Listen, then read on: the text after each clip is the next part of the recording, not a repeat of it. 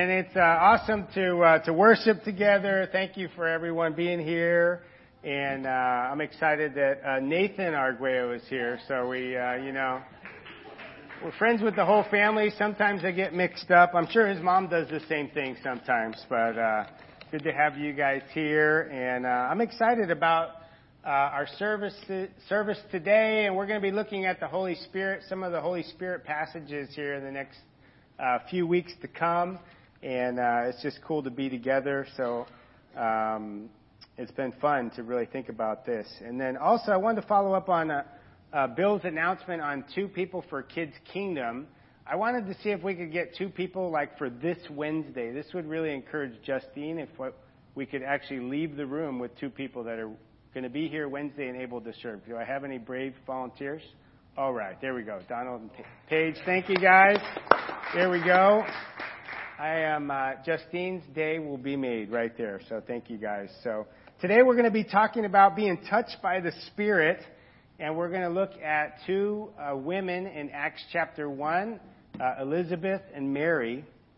And as we get started, just a little bit about the book of Luke that you're probably already familiar with. And it was written to this person, Theophilus, which his name means lover of God. So that's a pretty cool name.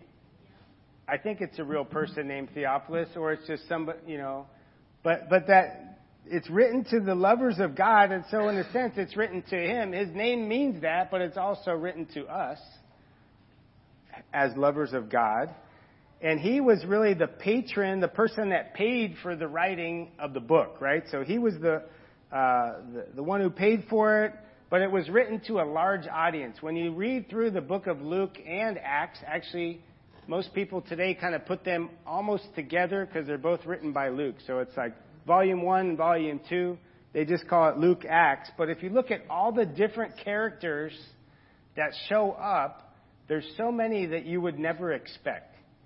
And I think that Luke does that on purpose. And these 2 women, especially Mary, would have been someone in her time that would have been overlooked. That wouldn't have been really that key in the story of God, but she obviously is. And the book was written about 70 A.D., so it's about 10 years after the temple was destroyed. And even at the end of the book, he highlights that through Jesus saying, hey, this building is going to be torn down. So the people reading the book can go, oh yeah, remember Jesus said this was going to happen? And it happened, so he predicted it. And so it even builds their faith because they're kind of wandering and like, okay, now what do we do without our home, without our place of worship? We have nowhere to go for these festivals, so they're kind of struggling in that way. And so in many ways it's written to the guy who's addressed as most excellent, and about Mary, who you could almost call plain Jane. Mary was the most common name in Palestine at the time. So it really was kind of a forgettable type of experience for, compared to this rich, powerful person named Theophilus. So it's pretty amazing. One thing as we start talking about the Holy Spirit that I kept thinking about this week, I don't know if it's interesting to anybody else, but when Jesus is baptized and the dove comes down on him, the Holy Spirit comes down like a dove. The whole week I've just been thinking that doves don't do that. I don't know if you care about that, but they don't fly like this. Maybe a hawk or an eagle, but like doves fly like this. Like 10 feet off the ground. Like they're not coming from the heavens. So anyway, I just thought that was just interesting that at least Amory Senior's with me on that and Barry there. So thank you guys for just putting up with my whatever that is. But next time you see a dove, you're going to think about it and you're going to be like, I told you it's flying sideways. Anyway, let's let that die. Let's say a prayer. We'll get into it here. Father, thank you so much for this time. I pray that your word will speak to us today, that your Spirit will speak through me and really to our hearts, God. I know that you have so much that you want to say to us, God, and help us to have ears that hear. We love you. We pray in Jesus' name. Amen. So I'm going to start reading in Luke chapter 1, verse 26. In the 6th month, the angel Gabriel was sent by God to a town in Galilee called Nazareth, to a virgin engaged to a man whose name was Joseph, the house of David. The virgin's name was Mary, and he came to her and said, "Greetings, favored one, the Lord is with you." But she was much perplexed by his words and pondered what sort of greeting this might be. The angel said to her, "Do not be afraid, Mary, for you have found favor with God. And now you will conceive in your womb and bear a son, and you will name him Jesus. He will be great and called the Son of the Most High, and the Lord God will give him the throne of his ancestor David. He will reign over the house of Jacob forever, and his kingdom there will be no end." And I know we've heard this story so many times, and a lot of times around Christmas, but we're going to look a little bit deeper into Mary's responses and how that interacts with the Holy Spirit, because if you haven't noticed, the Holy Spirit is not necessarily a major on center stage, right? There's nobody in the Bible that prays to the Holy Spirit. They pray to God, they pray to Jesus. The Holy Spirit is just kind of sent to lift up Jesus. You know, he's sent to lift us up. And so as we look through this story, we're going to be talking about Mary and Elizabeth and the Holy Spirit, and they're going to kind of mix together in maybe the Spirit's humble kind of way. And so I'm hoping that it can kind of relate to us, that the Spirit is really about us and our will and our love for God and our willingness to really open ourselves up to the Spirit's work and be available, like we're going to see Mary here in a bit. But Mary's first response was to be perplexed and pondered what the angel had said, and she was wondering, what kind of greeting is this? And now, I don't know any of you that are married, but whenever you go to your spouse and you say something to them and they look at you and they're just like perplexed and they're kind of wondering, like, what did you mean by that? That's not usually a good thing, right? You're like, I was trying to be really clear, but apparently I kind of missed in my words right there. And so you're wondering what's going on. And that was Mary, that she was troubled and she was shocked and she was surprised. And maybe part of the reason was who she felt like she was. She was probably a 13-year-old girl from Galilee, not from anywhere religiously very important. And yet, she shared what many people throughout the ages have, that she failed to recognize her value to God. How could this be? She wasn't asking if, how could you do this, God? She was like, what are you talking about? I think you got the wrong person. That's not me. I'm not that person. I'm just the girl from Galilee. And yet so many of us, we can feel that similar way. Who am I that God would even bother?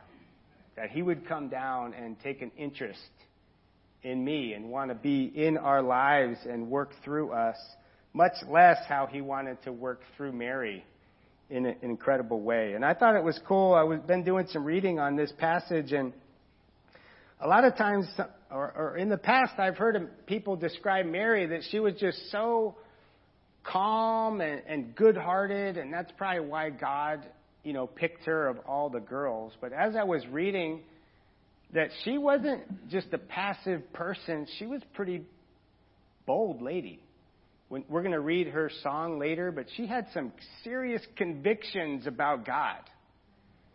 She was chosen so that later on in life, she was going to watch her son die. She was chosen because she was tough. She was spiritual, but she was a strong person, and maybe she didn't realize it at the time.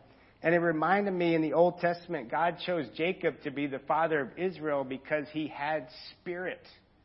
Because he had what the Jewish people called chutzpah. He was a go-getter. He was going 100 miles an hour. He was tough. And I think, as I was reading, I could see that maybe Mary had some of this too. Maybe she was a little bit feisty. Maybe she was tough. But she obviously was faithful. But I love that view that she was a tough person. She was a strong teenager that would become a strong woman and mother of Jesus.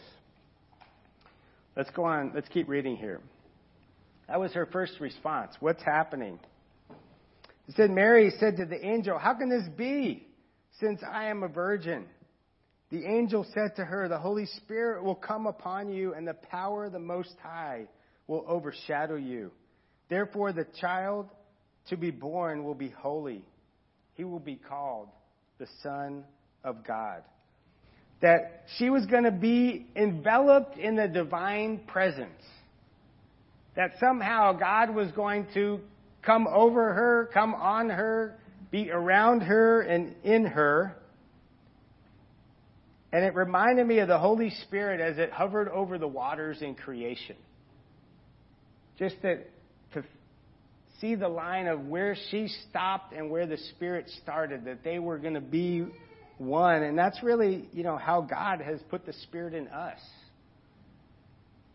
That it's us, but it's also God inside of us, that there's this melding of spirits. That we become bonded with Christ and with God the way that she was here. That she was literally going to partner with God in the incarnation of an infinite and eternal being. That he needed her to partner with him to be able to do this. We read in the New Testament where it talks about us being co-workers with God. I mean, that takes this to a whole new level. That she was co-working with God in this so that God could reveal himself to the world. See, because only God could reveal himself to us. I mean, it's not like we know anything about him. So he had to come down, become a man, and reveal himself to us.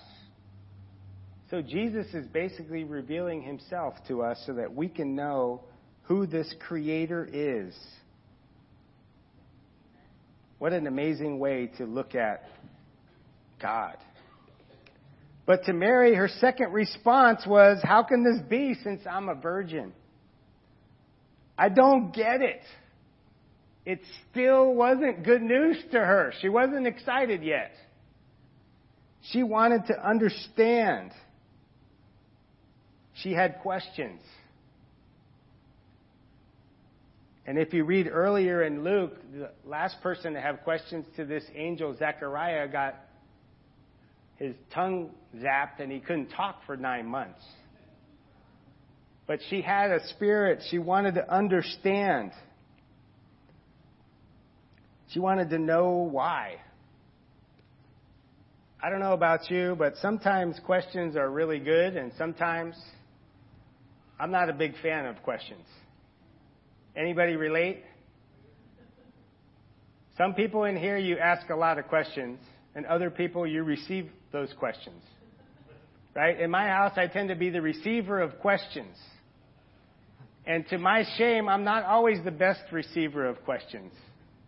Right? I get annoyed. I get frustrated. I'm just like, don't worry about it. Just trust me. Don't ask all these questions. You ever been there? I'm looking at some people. I won't call you out, but I know who you are. Okay? That are nodding their heads. But that was Mary with God. She's like, well, why? How's this going to work? I don't get it. Explain it to me. She didn't want to just go along. She wanted to understand. She wanted to know why. She wanted to know how this is going to work. She wanted to participate in this event that was going to happen. And she couldn't do that until she kind of worked it out with God. And I love that because the Holy Spirit becomes kind of embedded in our lives, but He only can do that when we work it out. Kind of like Bill was saying with the contribution earlier. That he had to sit down and kind of work it out like, hey, how is this all going to work? And how do I feel about this? And what am I going to do now?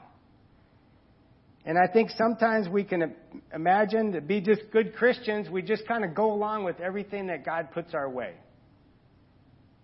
And yet Mary didn't do that. She wanted to figure it out. She wanted it to be hers. She wanted to grab onto her own faith. She wasn't just going to take the word for it. She had to get it and understand it and connect. And I pray that we can have that same spirit, that we're willing to wrestle with God. That we're willing to ask why. Why is this happening? Why is that happening? That's allowed. And that it's actually demanded if we're going to really connect with the Spirit in our lives.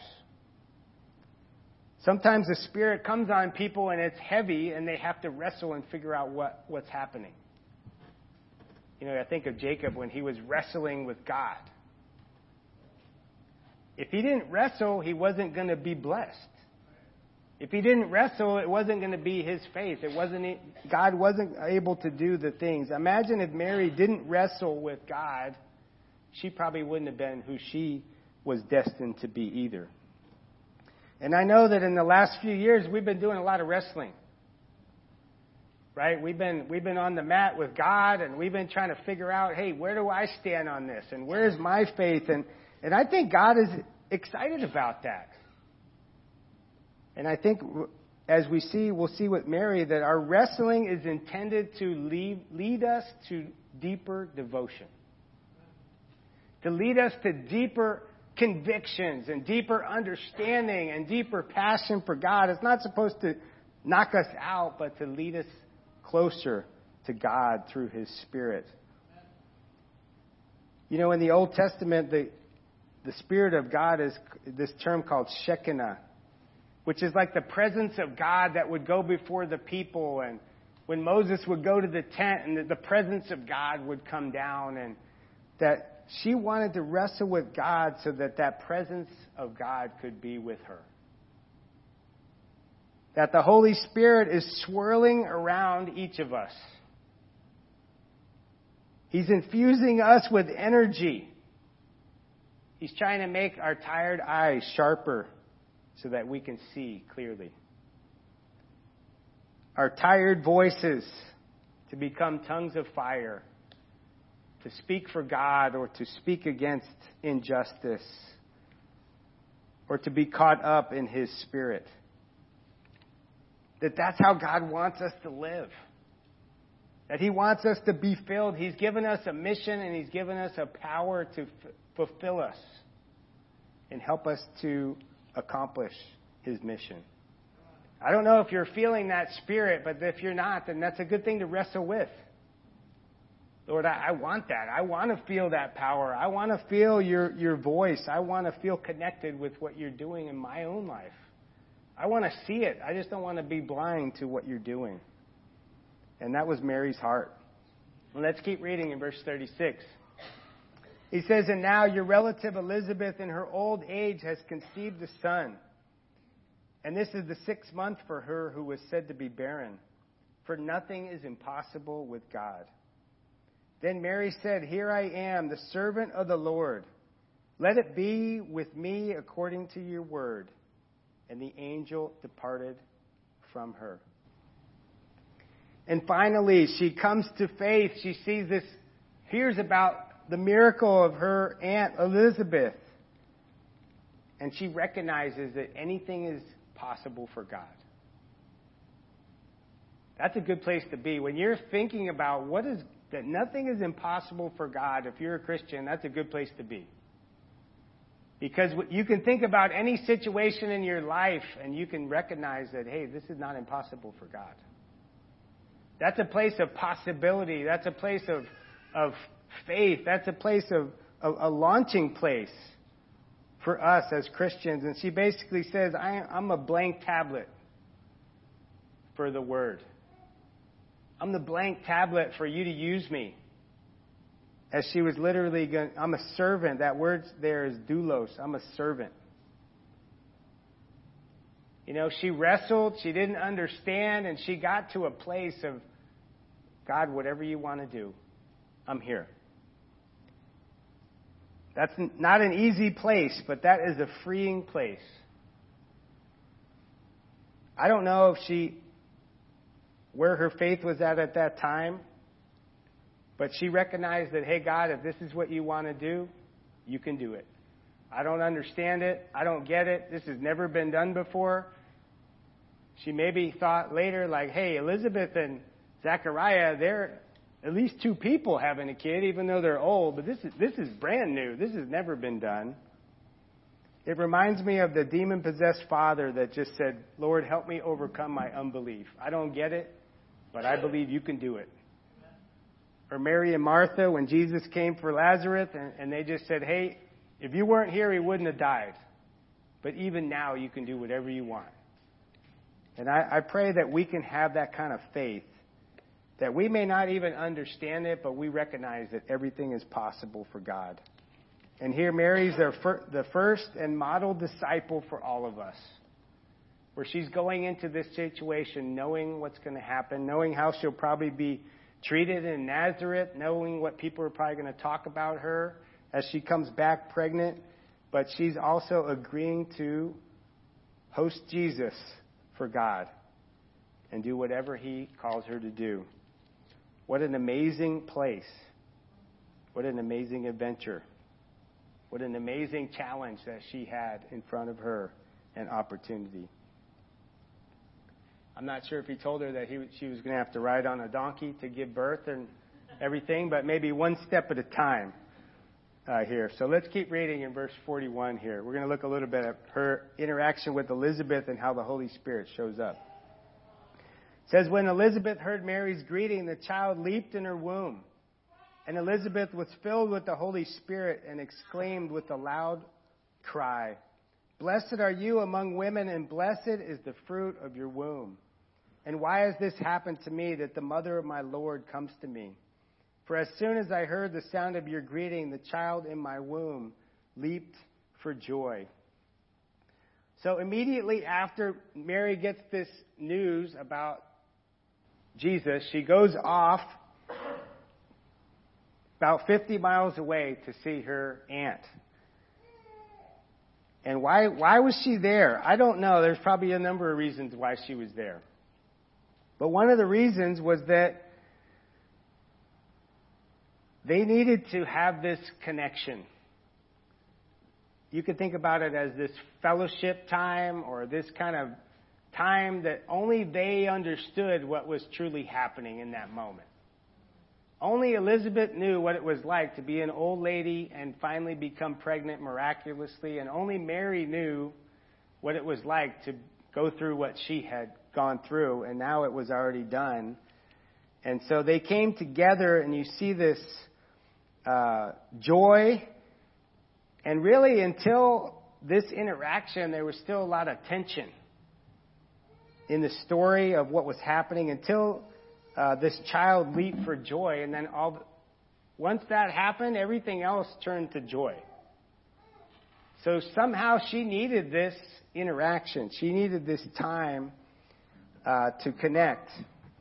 And Christianity is really a religion of joy. One of the fruits of the Spirit is joy. That whatever you're going through, God gives us the ability to have joy.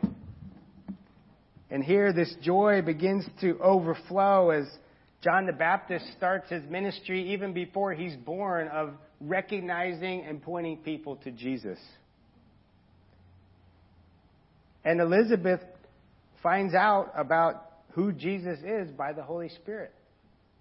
Mary doesn't seem like Mary got to really say anything. She just said, by the Spirit, who am I that the mother of my Lord is coming to me? And she tells us the story about the baby jumping in her womb and leaping for joy. Why has this happened to me? This is the first time that somebody claims him as their personal Lord. The angel, it's the Lord, and to the shepherds, it's the Lord, and now it's like, who are you that my Lord should come to me? Through this direct inspiration, that even from the beginning, God wants to let us in. That He's not trying to keep us out, He's trying to pull us in. It's not just the Father, Son, and Holy Spirit show where they just encourage each other, but the door is always open. And He wants us to be able to claim Him as our Lord also, and our Savior also. And I love that picture, and it tells me a little bit about what fellowship is about. It's about seeing in each other what no one else sees. It's about seeing the spirit of a person. It's about seeing the heart and intention of a person. It's about lifting one another up and pointing us to Christ together. And sometimes we don't recognize it, or we don't even identify it. When we come together, either in a big group or in a small group, and we leave and we're different, we don't even recognize what happened. That sometimes people point out the Spirit in us and help us to recognize, like Mary, who we really are with Christ. Because we don't walk around, we don't feel that. Sometimes we're able to do that for one another. And it shows me the power of the Spirit, like Danielle was saying in the beginning in our fellowship. That nobody said anything to Elizabeth at that moment. The Spirit just put it on her heart to say what she said. And you ever had those times when someone just says something to you through the Spirit, and maybe you don't recognize it at the Spirit, you're just like, wow, where did that come from? What was that? You know, I shared the story of a few years ago. I know, for those of you that don't know, Chloe got married a few weeks ago here, and I was telling my brother-in-law about it, and he's like, wow, how is her health? And just recognizing 6 years ago where she was at in her health, where she wasn't even able to walk, and now she's training for a marathon. And I'll never forget the time walking out of here where one of the brothers just said, hey, I want to pray for her with you right now. And he just said the Lord put it on his heart.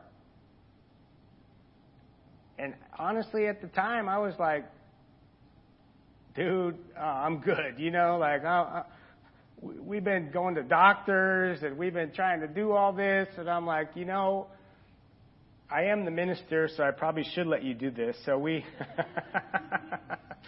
not good to not pray, even at church when someone wants to pray. You know, and he prayed, and that was the day that she got better. But it was just one of those things where it's like, how did that happen? You know, I've been even reading stories about people in the Middle East that just come to faith because they have this, like, dream. They have this vision, and there's nobody there. And it just, God comes to them, and all of a sudden, they're starting to go towards Jesus. And I think sometimes we don't recognize that because we're maybe too sophisticated, because that doesn't make sense, because we can't understand that. Do you think Mary understood any of this? Does this make any sense? Let's not be too educated or too smart for God. You know, maybe we need to pay more attention to what He's putting on our heart and be able to share that with one another in the fellowship that we have. Amen? All right, we're doing good. Okay, so we're going to look at Mary's song here, and just to see the inspiration that happened. It's called the Magnificat, which is Mary's song of praise. And many of you, maybe if you're from a Catholic background, are very familiar with this. But it's really Mary's mind, body, and spirit, like, in tune with the Spirit. Like, you have those moments when you're just like, man, me and God, we're like together. You ever had those moments? Maybe it was at a concert, or maybe you're somewhere, and I think, to me, that's like a picture of heaven. When you're just like, you're in line with God, you're not tired, you're not thinking about time, you're not thinking about anything else, you're just like, man, I could do this forever. Like, this is one of those moments for Mary, I believe. But it wasn't just supposed to be a song that she sung with Elizabeth, but I believe it was a song for all of us to be able to connect with God in this special way here and understand what she's saying. In verse 46, it says, "My soul magnifies the Lord, and my spirit rejoices in God my Savior. For he has looked with favor on the lowly state of his servant. Surely from now on all generations will call me blessed. For the Mighty One has done great things for me, and holy is his name. Indeed, his mercy is for those who fear him from generation to generation. He has shown strength with his arm. He has scattered the proud in the imagination of their hearts. He has brought down the powerful from their thrones and lifted up the lowly. He has filled the hungry with good things and sent the rich away empty. He has come to the aid of his child Israel in remembrance of his mercy, according to the promise he made to our ancestor, to Abraham and his descendants forever." And Mary remained with her about 3 months and then returned home. And that's a lot. You can do a whole series on just that song. And I believe the early church probably sang this song, as there was many different songs that you think of Miriam's song when they crossed through the Red Sea, that she sang about God's deliverance. And Hannah, when she was not able to have a son and finally had Samuel, and she sang about God's deliverance. And here's Mary singing about God's deliverance. And I want to just quickly talk about a few different things that she mentions. One is salvation and mercy. He talks about God, our Savior, which is really the whole theme of this book. The Lord is my Savior is mentioned in the Psalms and in Isaiah. That personal and that collective Savior. That he saved his people through deeds. He showed his mercy through creation, through the Exodus, through the wilderness, through the promised land, and by being moved by the needs and suffering of his people. That even now, God's salvation and mercy are moved through the needs and the suffering of his people and all people. There's joy and fear. I already talked a little bit about joy. But he said he works through those who fear God. And fear is the beginning of knowing God. And at different times in my walk, I've not really wanted to talk about fearing God. I wanted to talk about respecting God and honoring God. But I think there is something to be said about fearing God. I don't know how you could approach the creator of the universe, recognizing who he is, and not have some kind of fear. Recognizing his fiery power at times, sometimes volatility at times. Oh, I'm talking about Jesus too. I mean, when you look at Jesus, look at the words in red, and tell me his disciples weren't afraid sometimes. That he's awesome. That we can't understand him. We can't put him in a box. He's not safe. Now, he's safe, but he's also not safe. That walking with Jesus has never been safe. That it's extreme. And it's not always with extreme deeds, but it's dangerous. And sometimes we can make it too safe. We can make it too much like a book club to follow Jesus. It wasn't a book club.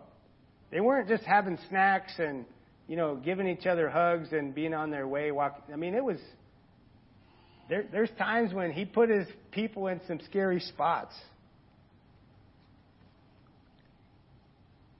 He's the source of everything. And I pray that we can even have that little bit of like, oh man, God is pretty. He's not me. He's not like anything I can't even put him in my own mind, much less understand everything he's doing. And now we need to be motivated by love, but I do believe that just a recognition of who He is needed, His holiness. It says, passing from generation to generation. And isn't that such a joy to see maybe that in our families and see that being passed down and hear about the teen getting baptized. And Mary here kind of acknowledges her humble yet really special place in God's story. That no one else was going to hold that place. And now I know she wasn't trying to brag about it, but she did recognize, wow, generations are going to call me blessed because of this time. Because of this honor, because of who my son is going to be. And then finally, this song talks about the lowly and the lofty in many different ways. It goes back and forth and talks about how God will humble the proud, how He will lift others up. Even in there where He talks about thrones and good things and lowly and empty, He uses all those words rhyme in this poem in Greek to highlight the fact that the way we think about life, that if you have a throne, you get good things. And if you're lowly, you get nothing. And yet, in God's mind, He reverses that. If you have a throne, you get nothing. And if you're lowly, you get good things. See, in our economy, that doesn't make sense. That's not how the world works, but that's how God works. He blesses humility. He blesses a meek spirit. And Mary exemplified that and shows us. You know, I mentioned you could think about different people who would know both sides of that, like Moses. He was everything in Egypt, and then he was nothing. And God used him when he was nothing. Nebuchadnezzar, he was everything for Babylon. God didn't use him till he was nothing. And I believe that in so many ways, when we feel that we're everything, then God's not able to use us. I had kind of a little bit of a revelation this morning as I was in Rancho and just thinking about this principle that sometimes because of the country that we live in, we feel like we are everything to the world. I mean, financial center of all the movies, military power. We're not Israel. Israel is not us. They were like, pick a country that has like no army and no one's scared of. That's Israel. God didn't use the Egypts, He used the Israelites, the little guys. And I think it's good for us, and I'm not down on America, that's where we live. But I think that mindset of like, wow, everything revolves around our country. And sometimes that can kind of be, for me, everything revolves around me and my experience. And God's like, no, everything revolves around me. And I need to recognize that, I'm nothing without Him. And that just kind of hit me today, and even how we look at life can affect how we look at God. And that's a sermon for another day. But that just was hitting my heart earlier this morning. But I think, so what do we do with all this? These are some great stories. Now, what do we do? The Holy Spirit wants to overshadow us, not in exactly the same way as Mary, but He wants to walk with us. He wants to be enmeshed with our lives and our will and our desires. And for many of us, that means that we need to work some stuff out. That we need to wrestle. That we need to talk to God about some things that don't make a lot of sense.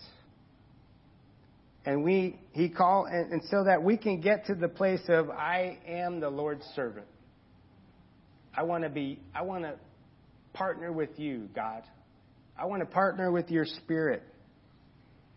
And secondly, it means that we need to engage one another in a Holy Spirit fellowship and recognize that we need each other to lift one another up, to see each other, to provide revelation even for one another, to praise God together so that we can see Jesus,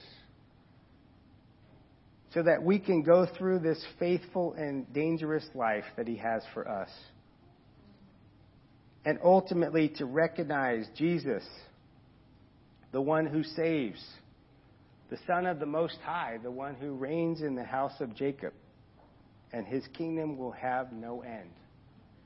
And as we take communion today, let's think about Jesus. Let's think about the Spirit and what it's, even as you get to pray, what the Spirit is saying to you and how He wants you to live. And maybe that shows up in certain areas that you're not comfortable with. As you pray, you might go, man, I didn't like that, or I don't like this, or I don't like what's going on in my life. And maybe the Spirit's drawing attention to that so that He can get you to a place of surrender so that God could work. You know, maybe the Spirit is just reminding you of an amazing blessing that maybe we haven't paid attention to.